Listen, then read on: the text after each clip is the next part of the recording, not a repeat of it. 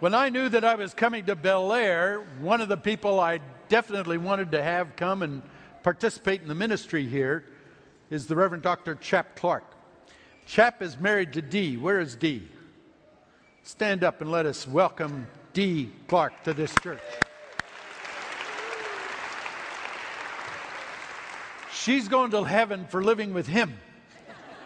She is a therapist. One of the things she does is deal in therapy involving horses.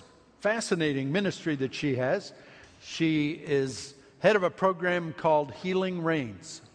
And we're just delighted to have you here, Dee, and certainly to have Chap as well. Chap did his PhD at the University of Denver.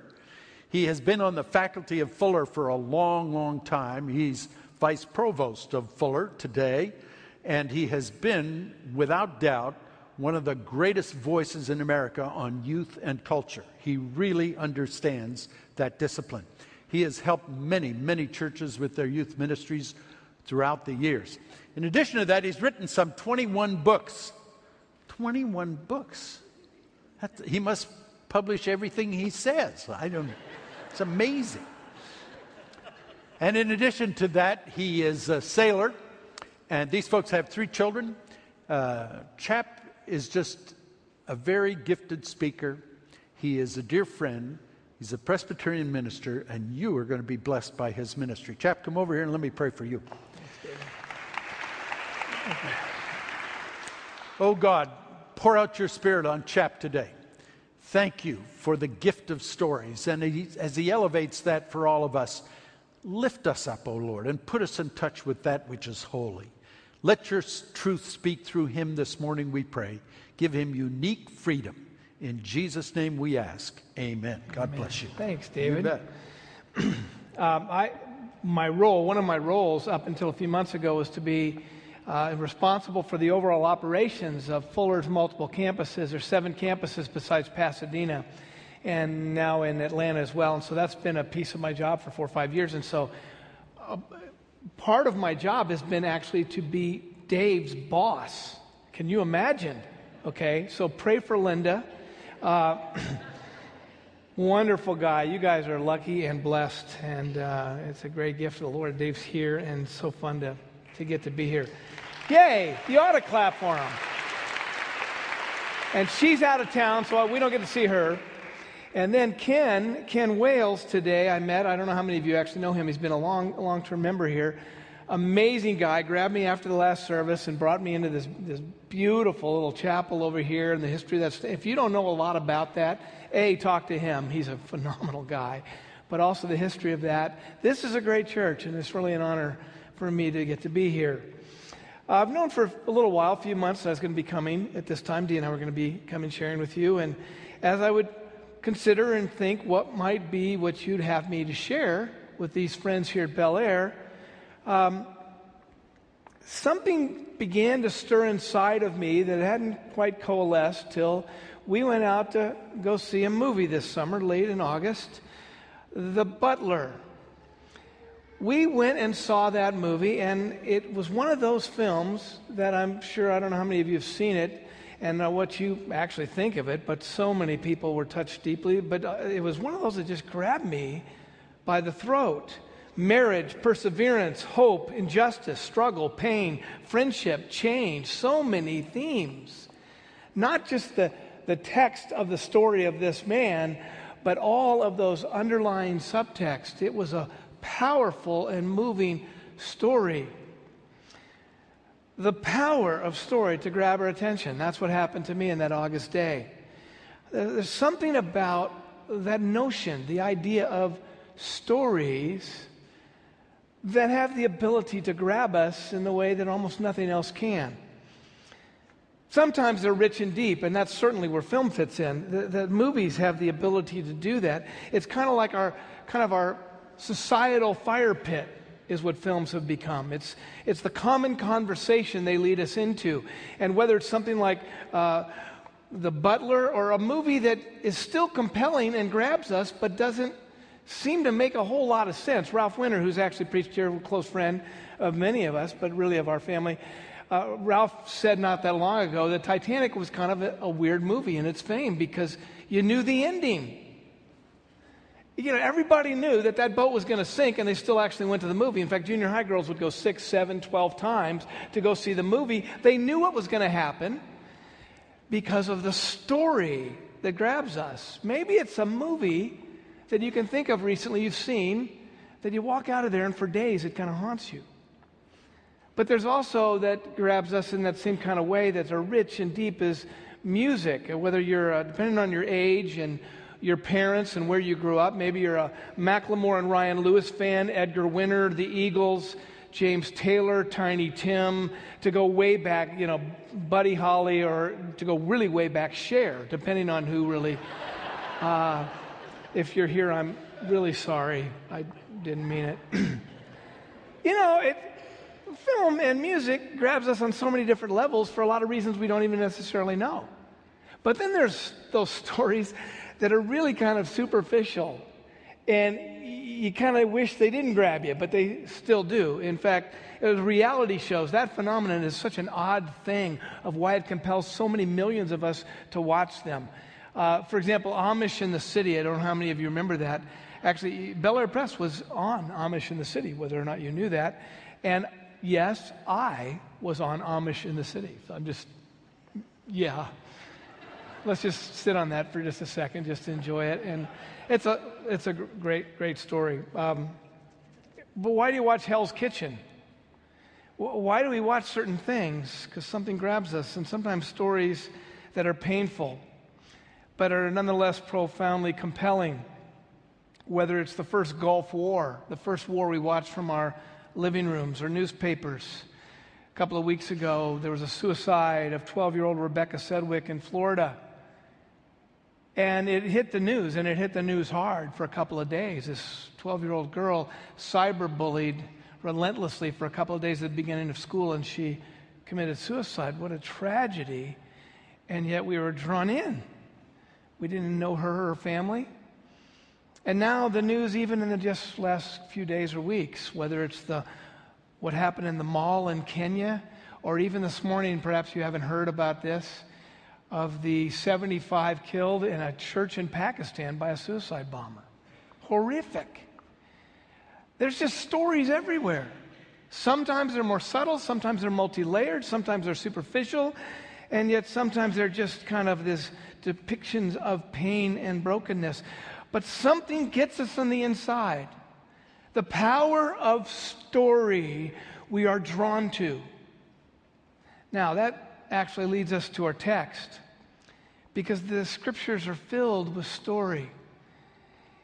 And I have to say, as I reflect on this, and have for the last several weeks, it kind of is amazing to me that so many things grab our attention, and yet how rarely does the scripture actually do that to even those of us that have been around the church for a long time. Ken Geyer wrote a great book a long time ago called Incredible Moments with the Savior. And in his introduction, here's what he says. In the daily routine of private devotions and in the weekly ritual of worship, the incredible moments in our Savior's life often become shop-worn and lose much of their luster. When that happens, those moments cease to be sacred ground. Consequently, we no longer take off our shoes and fall on our faces before them. Why? Because wonder is prerequisite to worship. And when we lose our sense of wonder, we lose the dynamic that brings us to our knees. Wonder is prerequisite to worship. Maybe it's because all of these stories that I've described so far kind of hit us in an unguarded way. We don't really see it coming, and yet the scriptures, we kind of put them in perhaps their own category. May Bel Air Presbyterian Church, and may you, my friends, this morning, hear the word in a new way. Come. Take off your shoes. Enter into sacred ground of the amazing life of Jesus Christ. That's our text. I'm going to show you up on the screen starting at verse 24, but I'm going to read starting at verse 21 an event in the life of Jesus that compels us with wonder. Verse 21. When Jesus had crossed again in the boat to the other side of the lake, a great crowd gathered around him, and he was by the sea. Then one of the leaders of the synagogue named Jairus came, and when he saw him, he fell at his feet and begged him repeatedly, "My little daughter is at the point of death. Come, lay your hands on her so that she may be made well and live." And this is where we pick it up, verse 24. You see on the screen or in your pew Bibles. And so Jesus went with him, and a large crowd followed him and pressed in on him. Now there was a woman who had been suffering from hemorrhages for 12 years. She had endured much under many physicians and had spent all she had, and she was no better, but rather grew worse. She had heard about Jesus. And so she came up behind him in the crowd and touched his cloak. For she said, "If I but touch his clothes, I will be made well." Immediately, her hemorrhage stopped, and she felt in her body that she was healed of her disease. Immediately aware that power had gone forth from him, Jesus turned around in the crowd and said, "Who touched my clothes?" And his disciples said to him, "You see the crowd pressing in on you, and yet you can say, 'Who touched me?'"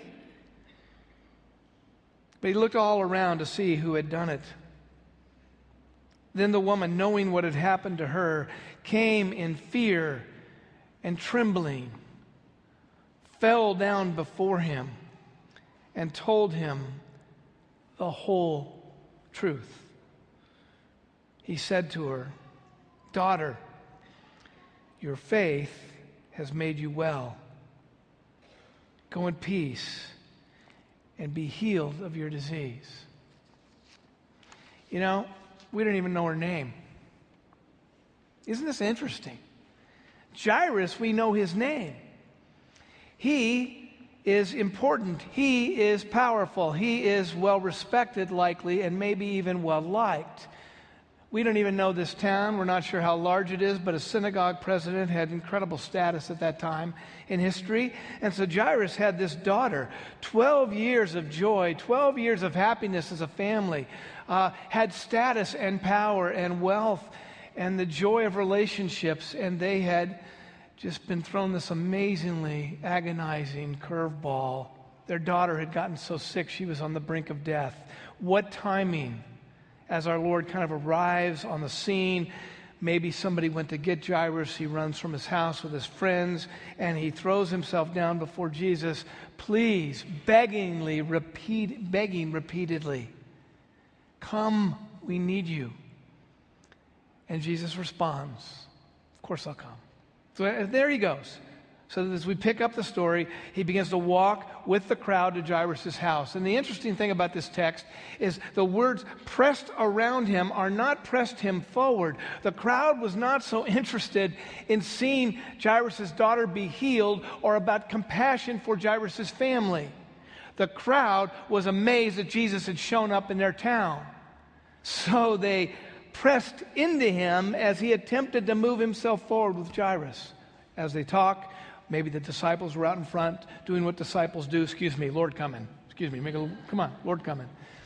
And so they're intent, they're on the way, they know exactly what's happening. And then comes this woman. A nobody.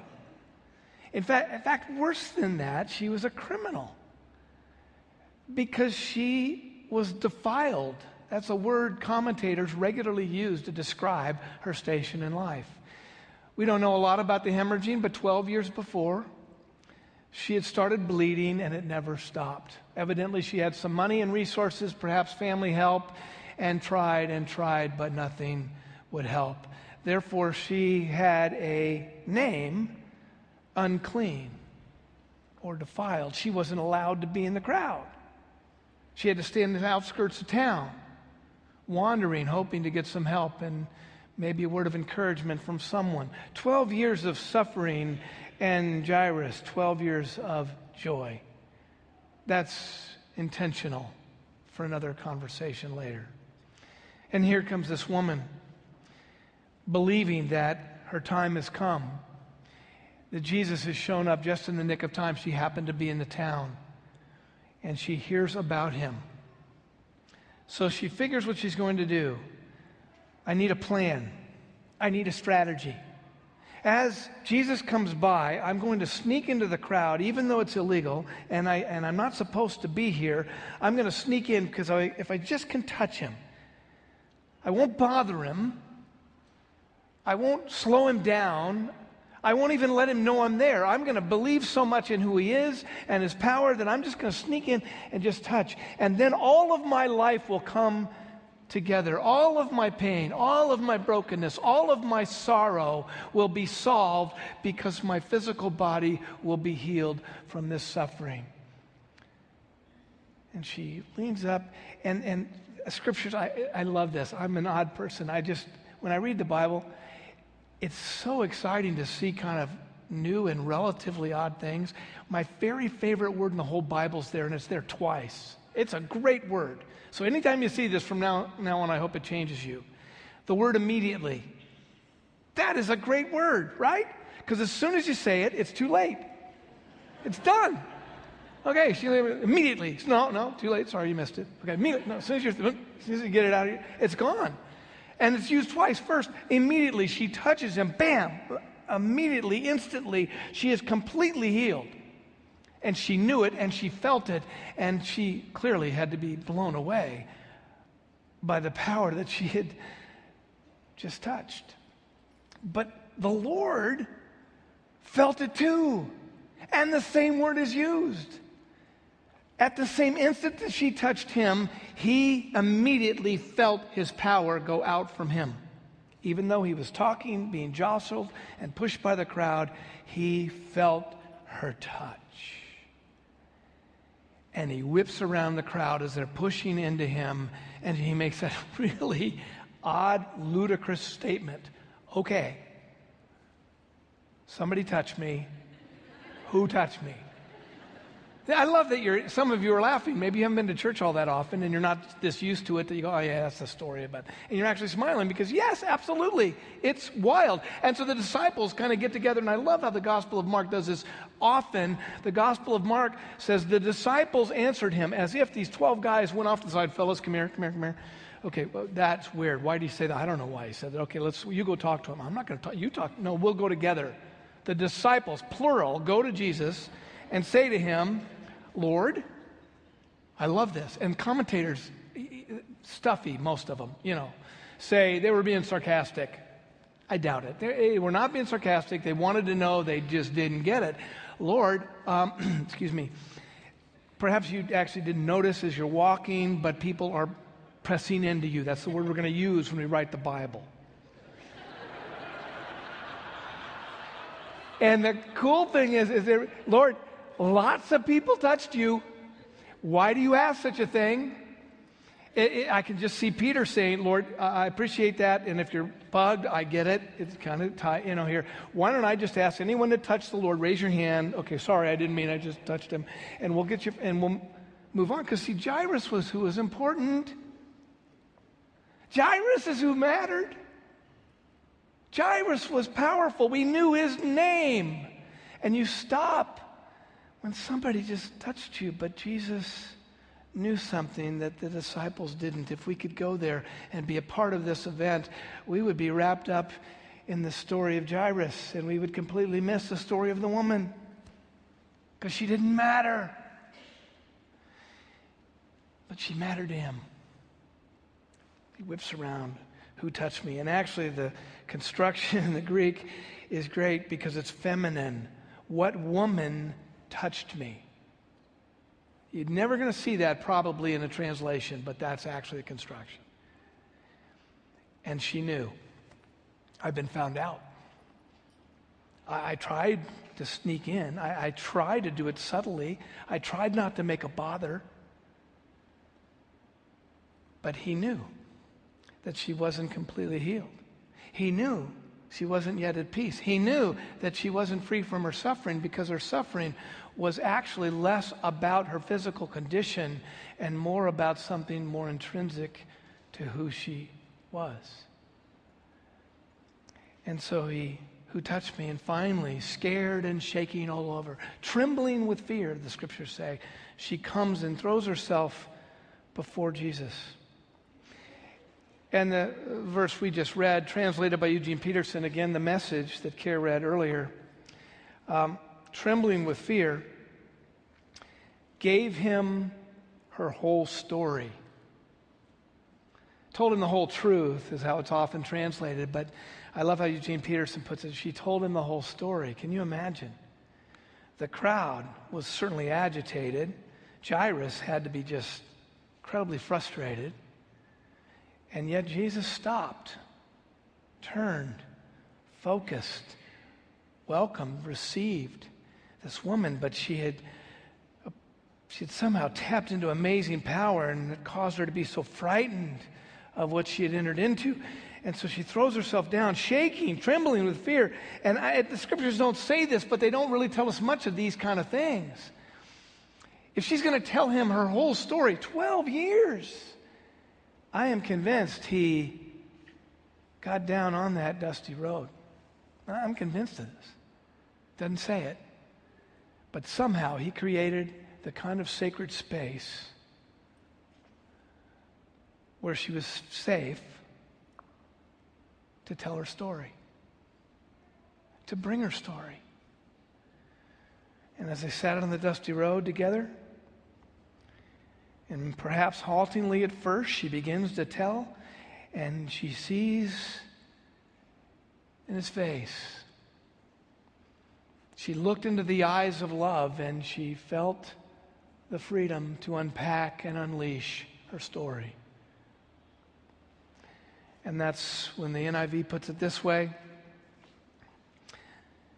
He said to her, he gives her a new name. Daughter. I got one of those sitting right there. Daughter, you came to me unclean, and you leave with the name of daughter. Go in peace. Your faith has healed you, and be freed from your suffering. Peace and freedom when Jesus invited her not only to be healed with his touch, but made whole by sharing her story. Why does this matter to us? In a world where there's so much pain, so much suffering, so much work to do, so much obligation, what it means to be a follower of Christ, what it means to go to church, is to do the right things, is to work hard, is to serve the kingdom, is to make sure we stay in the straight and narrow, is to do all the stuff we have to do, what Richard Rohr calls the circumferences of our lives. Whether it's our faith, or our job, or our friendships, or our marriage, or our family, we move hard and fast trying to make sure that we get our agenda lined up so that as we touch the hem of Jesus' garment, we know that his power is with us and somehow he's going to pull it all together. But still we run.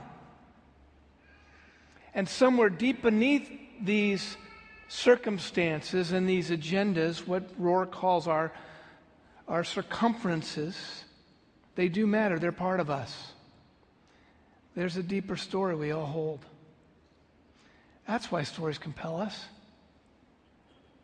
My friends, we are compelled because we were created by God to not only bring our stories as a gift to one another, but to walk and to sing and to celebrate and to dance within one another's stories. Jesus Christ came not just to save us from the things we can identify, but to truly give us his peace and set us free from the suffering of aloneness. That's the gospel. The good news. You came here and you've come to church. Yay!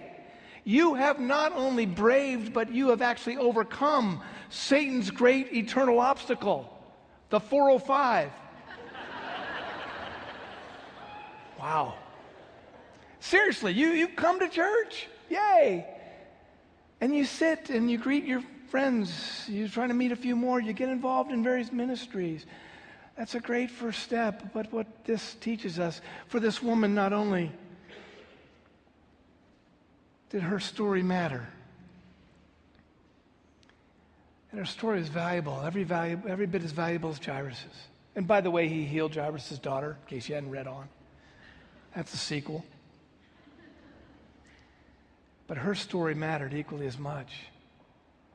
And Jesus knew she wouldn't be healed and given peace without sharing that story and unleashing the burden of aloneness.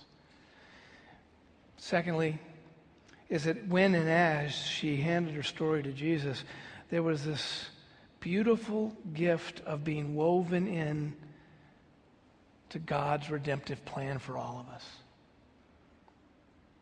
Same is true today. You know, this is the worst part about this kind of role as we are the body of Christ. It's an important role. But when we actually get to this point, it's much better with 2 or 3 or 5 or 7, small group, over coffee, Presbyterian beverage.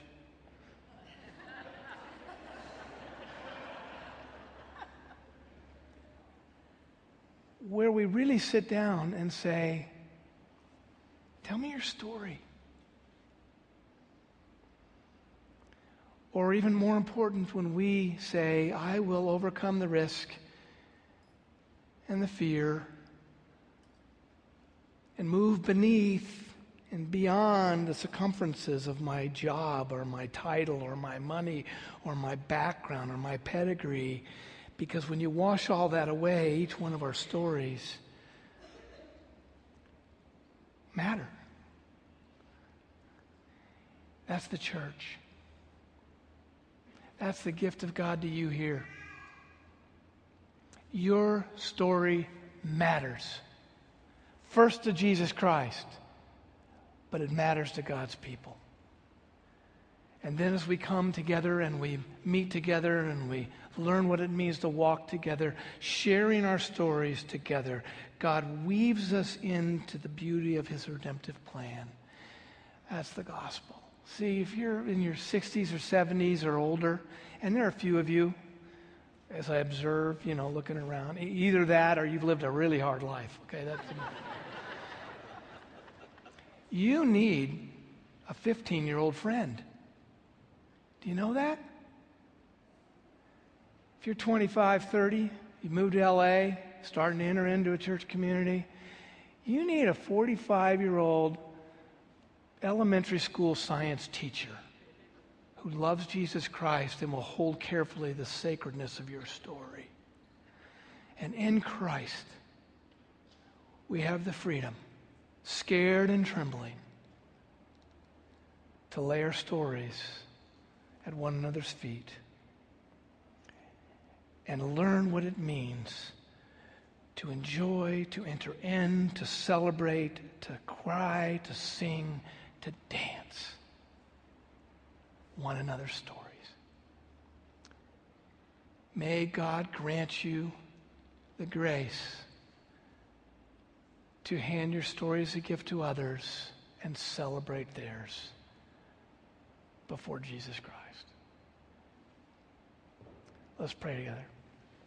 Father, we're grateful for the amazing gift of a church like this, for the unbelievable giftedness of musicians and singers and leaders, for the beauty of this place. But most of all, Lord, we're grateful for the opportunity where we get to bring our story into a community that's safe as we trust you. I pray for those who struggle with aloneness right now. Our prayer together is that you would help us to move beneath our own circumferences, Lord, and we would give our stories as a gift to one another and learn what it means to dance as your people.